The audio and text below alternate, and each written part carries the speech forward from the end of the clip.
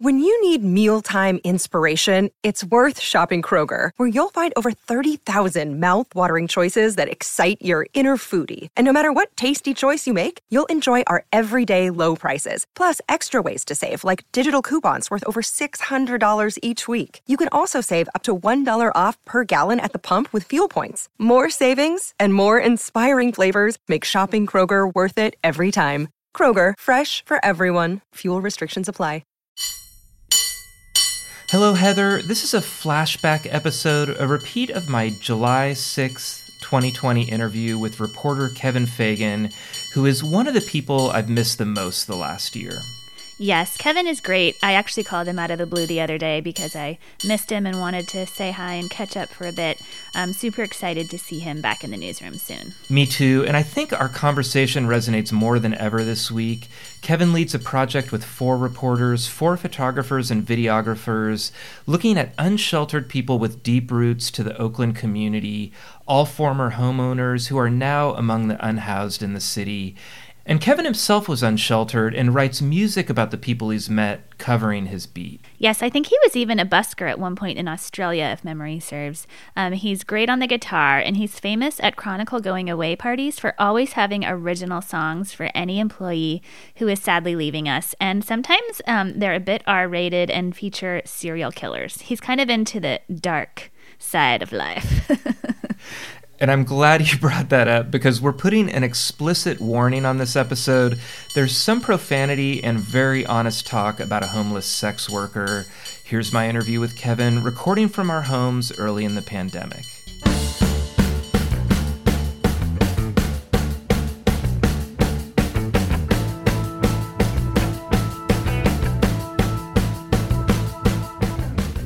Welcome back to Total SF, Kevin Fagan, and we're apart in our homes here. I'm looking at you right now. I went with the beard for the pandemic. You went with, you're growing your hair out a little bit.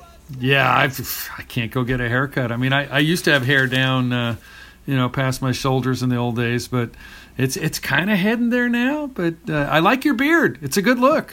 Thank you.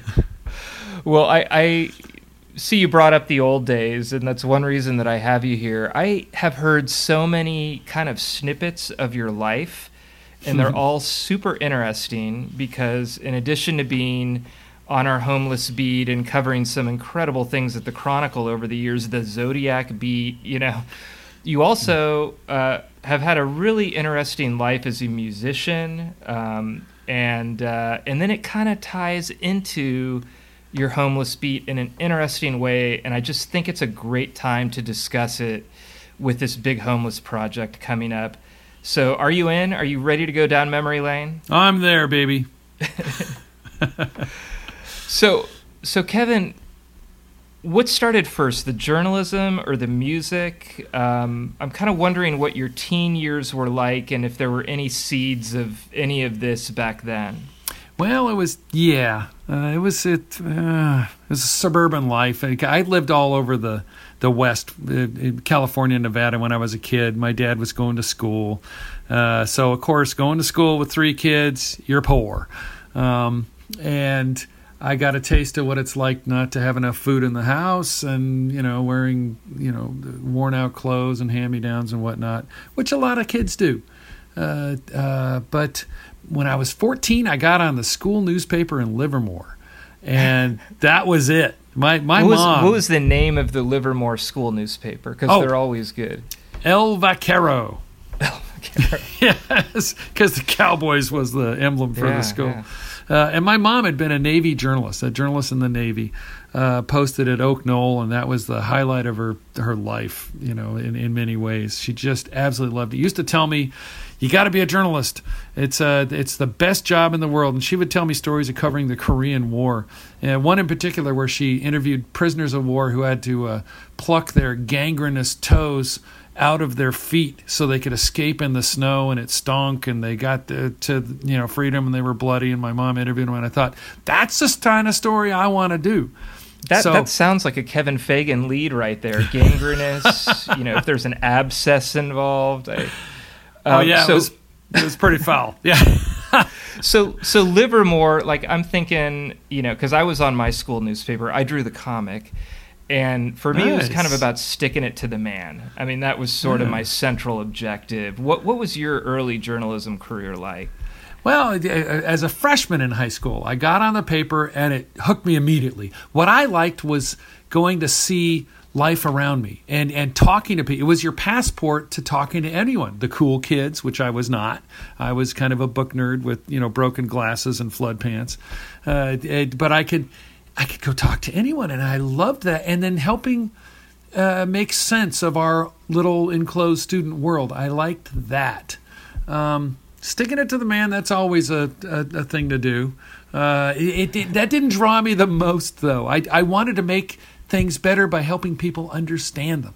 And, man, that stuck with me, that has always stuck with me. I love that. Being sort of feeling disenfranchised and then having control of information and being the person who knows things, that's kind of what got me into it. I remember, I don't remember the point where I wanted to be a journalist, but I remember the point where the rush started. And it was when Ronald Reagan was shot. I was at this school for gifted youngsters, but I got in because my sister got in before me. I was like a legacy, so I was humble guy. I felt like there were kids who were programming computers at age 12, and I felt like I knew nothing. But they stuck me in front of this radio and told me, run and tell the classroom teachers updates. That was my job, to listen to the radio, take notes, and run and tell them updates. And I remember feeling so important and powerful at a time when I never felt like that. Just running in and being the person with the information. And even though like a lot of my beats now aren't hard news, that's still kind of what I feel like. Like I've got a story to tell that other people don't have. So I'm sorry, we're talking about me too much for this podcast. You've done hard news though. Yeah. It's all right. Yeah. I remember you as hard news. Good hard news guy. Yes. So that was a good time for you. What about beyond that? How did you feel in school? How did you feel about where you wanted to go in your life? Did you have kind of a clear vision, or were you not sure? I was a little not sure. Like a lot of kids, my parents got divorced right about the time I got on the school paper. Things did not work out well. I left home when I was 16. Before I took SATs, before I graduated, essentially I took a whole batch of classes. I loved school. I always have. I took a bunch of classes and graduated more than a year early. Picked up my diploma at the school office and then took off for Hayward because that's where the community college was, and I figured, well, I can go there for free. And I wound up sleeping in a field for a while. Found a garage that this family rented me on the condition that I helped build it into a room, which I did, and that was fun. And then I cleaned houses at night. And I thought, when I was sleeping in the field, I thought, I'm not gonna do this and do something like pumping gas for the rest of my life. I want to be a writer. I want to be a journalist. That had stuck. So Chabot College, I was on the school paper. After a year of that, or close coming to the end of the first year, I thought, well, I got to go to a 4-year college. I want the real deal, the big deal. So I went to San Jose State, and I was on the school paper there. Loved it. The story that sticks for me was there were a lot of hookers and drug dealers and homeless people downtown. I loved that. Hold on just a second. The dog's barking again. So I got to San Jose State and I got on the school paper, loved it. It was just a lot of fun. I worked 3 jobs. Like a lot of state college kids, you're really working a lot in addition to the school. And I loved the school. But I carved out this story for myself where I spent all night in downtown San Jose, which at the time was, shall we say, gritty. Drug dealers, hookers, what we called winos back then. And I hung out in the Jack in the Box where guys got mugged. People were shooting up. It was wonderful. It just fascinated me. And I thought, this is a side of life I can understand, having slept outside. I can help make sense of it, and helping make sense of it can help me understand what I've done, what I've come through, what can be done to help people like that. So I dug it. And when I got out of college, I became a musician in college to help pay the bills. You do gigs at cafes and bars, which was good. Unfortunately, it doesn't pay a whole hell of a lot more now than it did then. But it was a great way. And so I figured, okay, I can do this to travel, and I want to be a journalist. So after I graduated, I'd saved up enough money to get to Europe. So I thought, I'm going to go spend a year. So I took a guitar and a backpack, and I busked all over Europe, Germany, France. Yeah. Were you playing covers? Were you playing originals? A little bit of a mix? Give me the visual here. Oh, I had, it was covers. I'd written a couple of whiny originals, about failed love at the time. Those don't go over so well on the street. We knew so much in those years. Yeah, so wise. So wise. Yeah.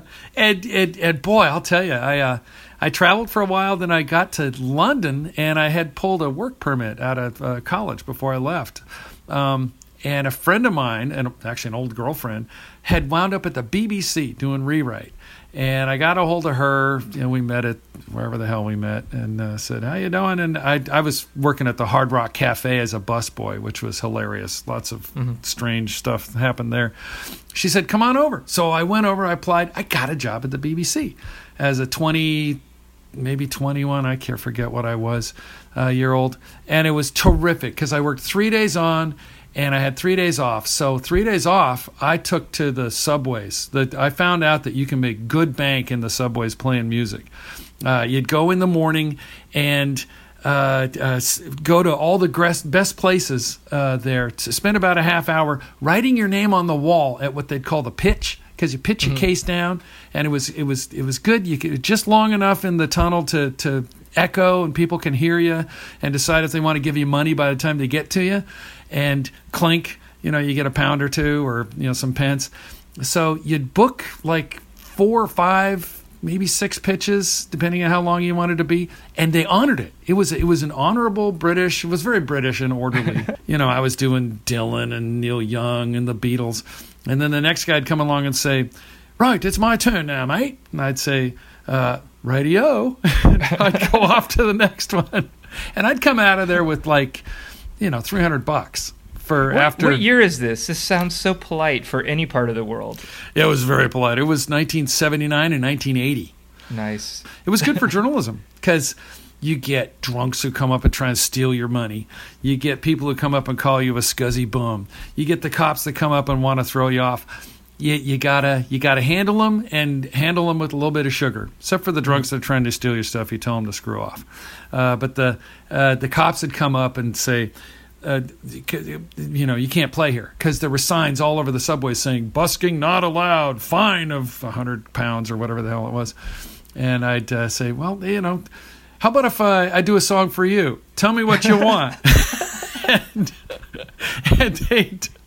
they'd tell me, I'd sing it, and I guess it worked for them because I never got busted. One of the most significant things that happened to me in the subways, though, was Ralph McTell came up one day. He's the guy that wrote this song called "The Streets of London," which is a beautiful song. It goes, let me take you by the hand and lead you through the streets of London. Then I'll show you something to make you understand. It's about poor people and homeless people in London way back then. So he comes up, and I'm playing some Dylan song, and he says, I used to busk down here. And I say, you don't say, really, huh? Yeah. And he says, I wrote a song about it. I said, really? Hand him the guitar. He sings this song. I think, holy God. Oh. So I thought, well, I got to learn that song now. So I've been singing that song ever since. Oh, that's awesome. I mean, why didn't you just stay there forever? You got back to the Bay Area somehow. Yeah, I would have loved to. I, as young men are wont to do, I fell in love with a New Zealand girl, and we took off and traveled around Ireland and the north part of England, and playing music. She would hold the hat, and she was pretty and blonde, so I made good money when she was holding the hat. And then we thought, okay, let's go back and do some of our careers. And so she went to Kiwi Land, and I came back here, and I found a job at the Lodi News Sentinel, which a little daily out in the valley. I loved it. It was just terrific. It was, you cover everything that moves. It was the best practice I could have imagined. I covered cops. I was hired as a police reporter, so I covered cops. And boy, Lodi had its action, man. I worked at the Santa Maria Times, so same situation, agricultural, small paper. Yes. And I remember at the end of my shift, like people would call, and we were the sports desk, so we were the only ones left there, and I didn't get my paper, and so I'd deliver papers at the end of my shift, like on the way home. I'd have a couple papers I'd drop off. It was, it gets you in touch with the reader in a way that you don't, Oh boy, does it ever! A bigger paper, yeah. Yeah, it's wonderful. I used to I used to say it was like pissing in a closet, because everywhere you turn, it comes right back at you. So you got to try to make sure. It teaches you how to make sure you try to get it right. And be respectful of your community, respectful of the people you're writing about. Yeah. So I did that for like a little more than a year, and then the Kiwi and I needed to be together, so I went to New Zealand, and I lived there for a year.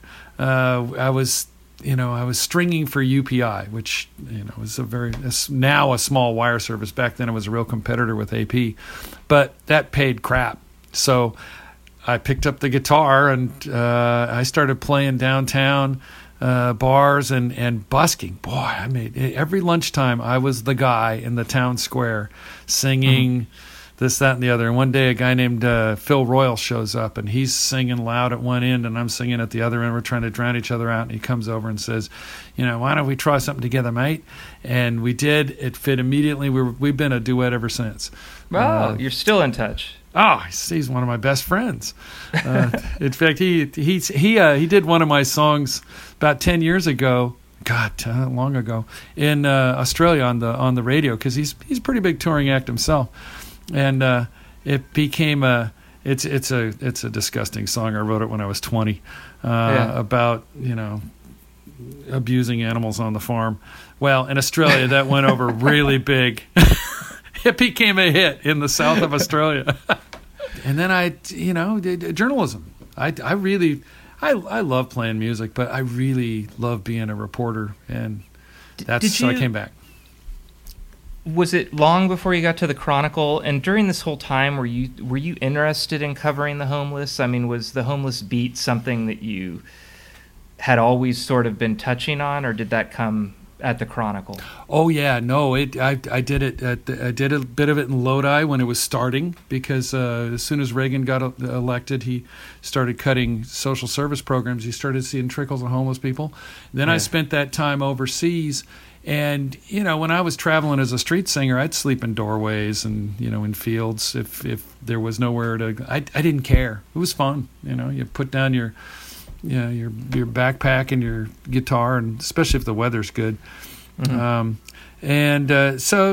outside was not a mystery to me. But then when I came back, I wound up at the Oakland Tribune in 1985. And boy, Oakland had its share of poverty and homelessness, racial struggle. It's a wonderful place to be a reporter. And in the mid 80s, it was owned by Bob Maynard, who was the only black publisher of a major metro in America. And we had a super diverse newsroom. It's where I met my wife, Carolyn. She was a reporter there. I became an editor there. And then I fought my way back to being reporting, because I've been an editor, in Lodi there and here. Reporting is more fun. It's the most fun. So when the 1989 earthquake hit, it rattled thousands of people into homelessness. And that's when it really took over for me, because I made that a beat. And I covered what was being done to help homeless people, and what was failing in helping homeless people, and what was being done to help poor people. Just fascinated the hell out of me.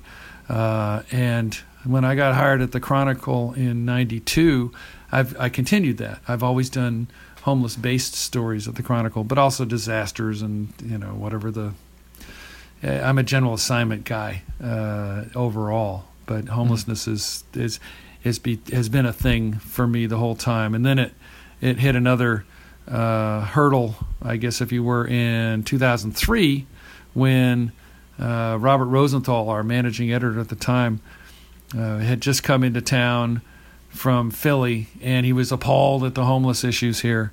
And I'll tell you, before then, it had become a little tough to do a lot of homeless stories because people were kind of tired of it. Well, he said, send a couple of your guys into the streets to do homelessness. So Brant Ward was this gritty photographer. He and I had done some stuff before, and he said, put these two guys out on the streets. So we lived on the streets for 6 months. And the first day we were out, he and I looked at each other and said, man, we don't want to do just a bunch of sad sack stories, the plight of the homeless. We want to figure out how to fix it. We'll be right back after this short break. Hey, it's Kaylee Cuoco for Priceline. Ready to go to your happy place for a happy price? Well, why didn't you say so? Just download the Priceline app right now and save up to 60% on hotels. So whether it's Cousin Kevin's Kazoo Concert in Kansas City, go Kevin, or Becky's Bachelorette Bash in Bermuda, you never have to miss a trip ever again. So download the Priceline app today. Your savings are waiting. Go to your happy place for a happy price. Go to your happy price, Priceline.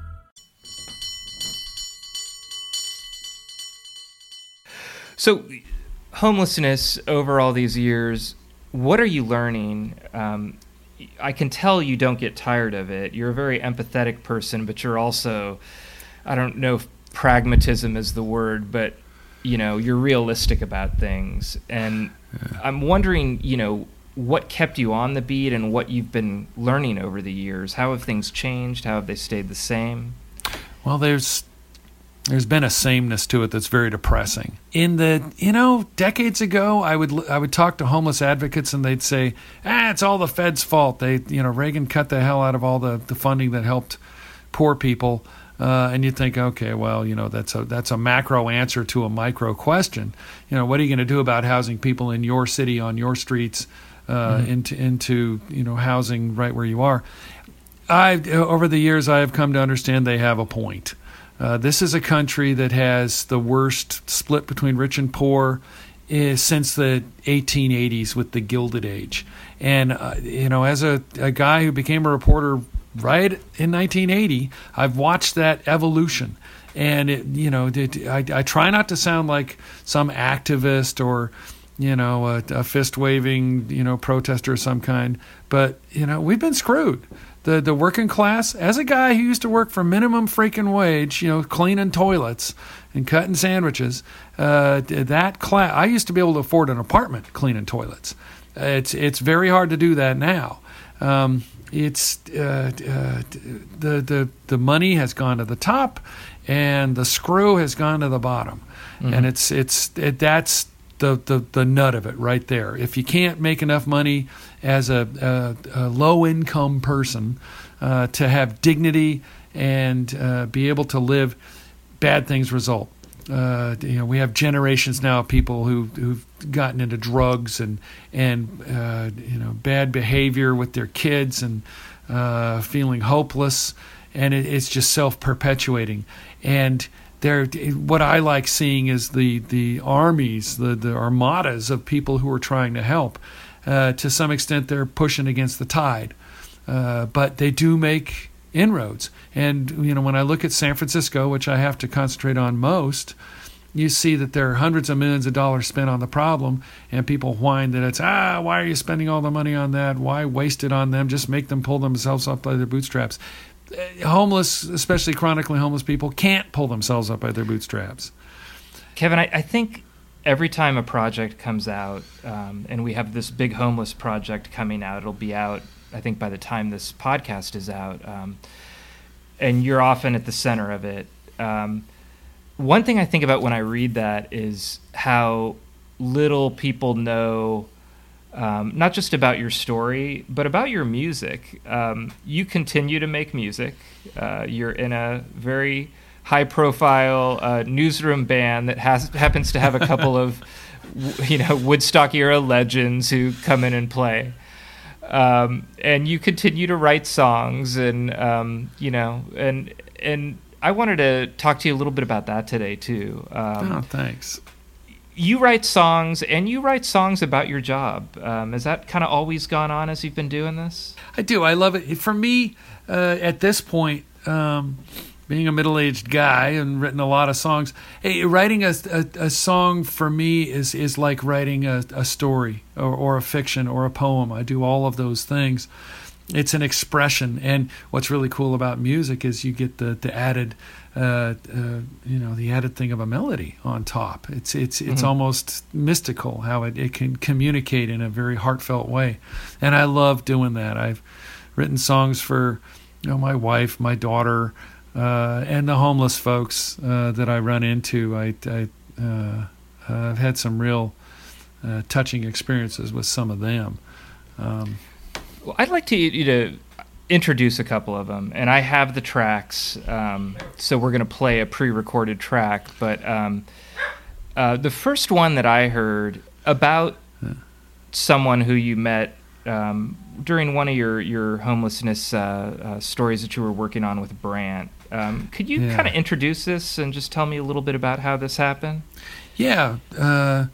It was in 2003. Brant and I were starting our 6 months in the street, and we were walking around, and he saw what he thought was a little girl walking down the street, and he thought, wow, a kid. She looked homeless, and she was. So he went up to talk to her, and she turned around, and she was a little person. Everyone on the street called her Little Bit or the Midget. And she essentially she had this raspy voice and was tough as nails.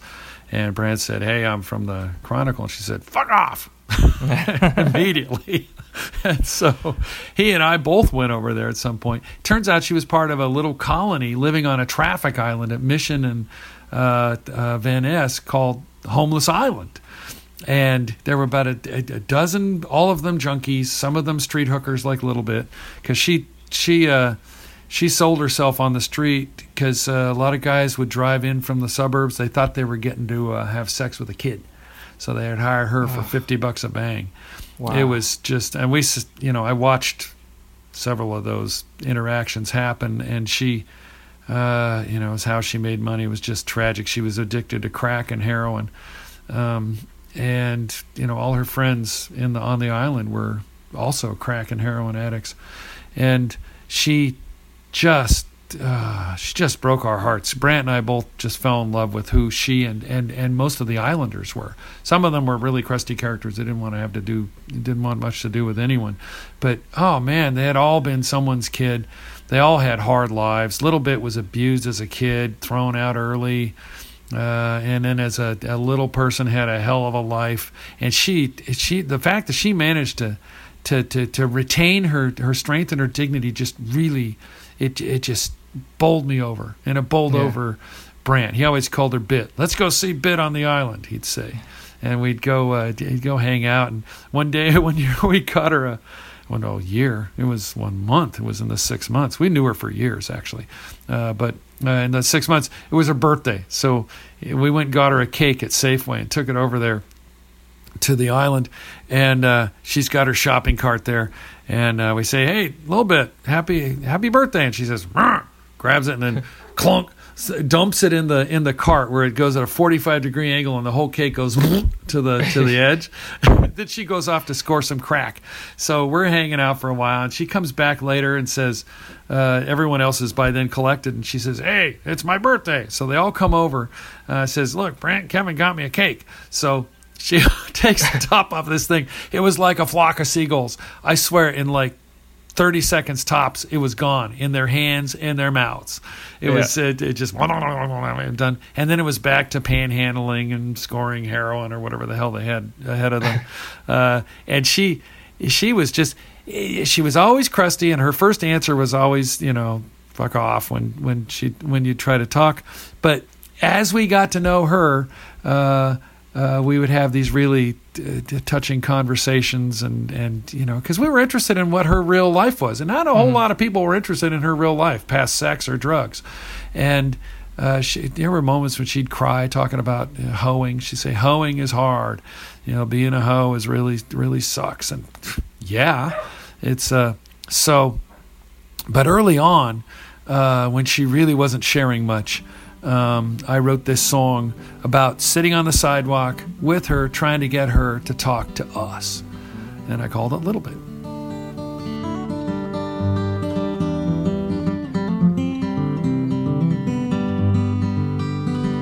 Little bit, come and tell me what you'd find. Tell it to me true and say it honest. I know you're feeling sick, you're feeling tired. Little bit, come and say what's on your mind. The dirt, the street, the walls and trees are empty, but you don't even see them half the time. Just twice a day the brown bag makes you better, so when you're on your back you're feeling fine.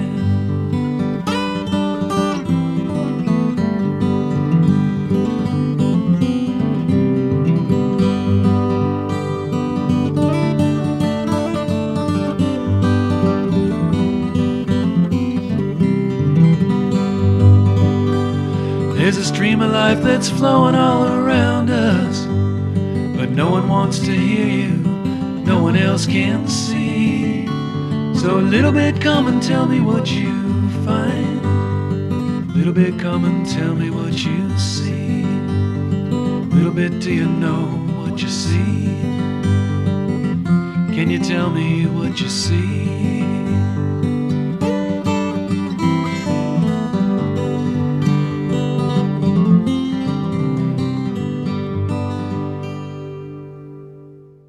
I think we have another one that is homelessness related. The day after Christmas. I'm in another band called Finding Fable. Laurie and Sam Hawk, who it's wonderful singing with them. The Irish Newsboys we're a fun band. You know, it's got Barry Melton and Peter Albin and these guys from Woodstock and wonderful guys and you know, my newspaper pals. Well, Sam and Laurie and I are 3-part harmonies. And we do the touching, empathetic songs, and they hate my gross songs. They will not even listen to them, let alone play them. So we did this song. We did an EP one year. That was a few years back, where one of Laurie's songs was on the back. It was a Christmas song, and then this incredibly depressing Christmas song of mine was on the other side of the. They're not sides these days. It was a 2-song EP, and we put it out. And this thing got played on a few stations in the Sierras, and KGO, and a couple of TV stations had us on to sing it. Nice. And I appreciated. I loved that people wanted to hear about this problem, and I love you hear Laurie's voice on the thing, and she's a wonderful singer, and so Sam too. Sam's kind of the arranger, and Laurie's the $1,000 voice with the great harmonies, and we had a good time recording this one. On the day after Christmas, I was thinking of all that's gone bad. I was thinking of life and the journey and the times that we've never had. Between fighting and crying, living and dying, there's supposed to be laughter and peace. But from all that I've seen of what's in between, the ones who need most get the least. But they'll sing Halle, Halle, Hallelujah. It always starts out oh so hopeful, 'cause all the presents and the cookies and cheer. We all say I love you and how do you do, but then look back over the year. There's still millions without work, millions who are hurt, and no sign of any relief. And the ones who are in charge, well, they're living large and don't care if we crawl or we breathe. And they'll sing Halle, Halle, Hallelujah. Yeah, they'll sing Halle, hallelujah.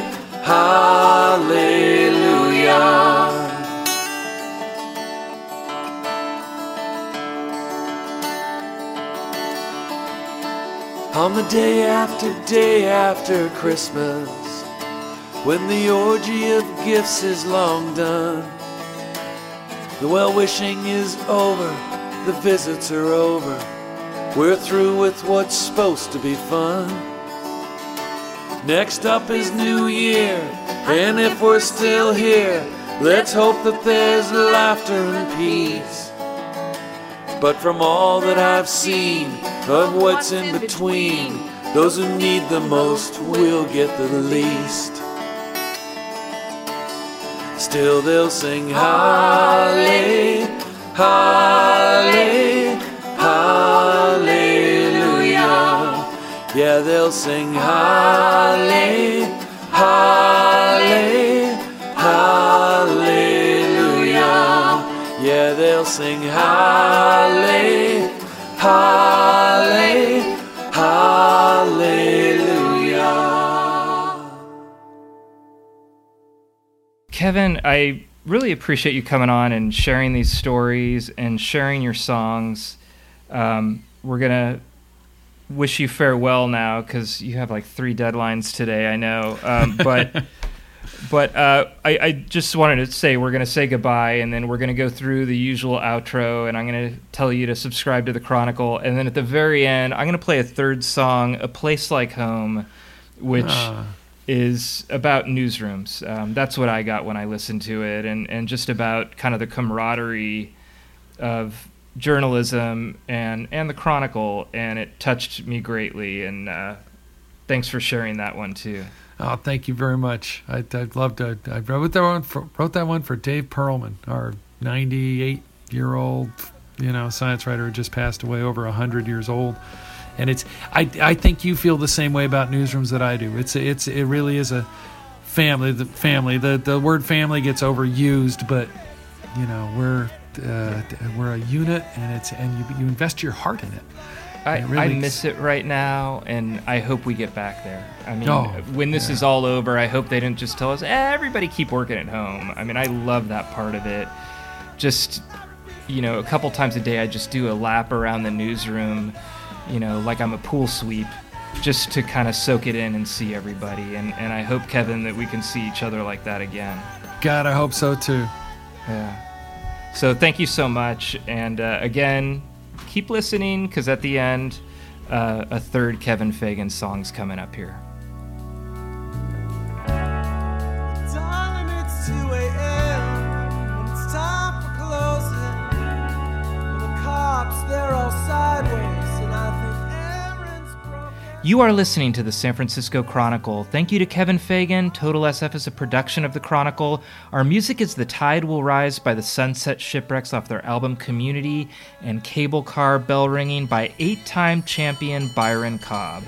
Support Total SF in the newsroom that creates it by treating yourself to a digital Chronicle edition at sfchronicle.com/pod.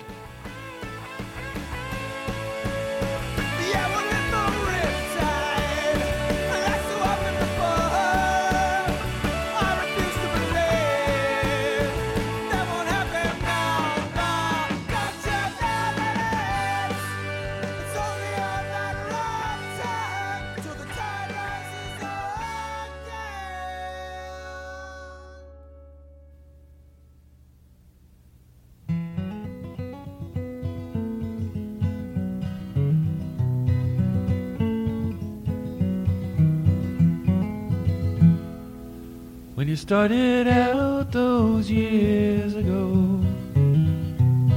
no way you'd ever know. Through the crazy endless show, to be a place that felt like home. 'Cause home is where you get to be the most of who you are. When it's time to leave, you hope that took you far. You went far. 'Cause in the mirror now you see everyone you've come to be.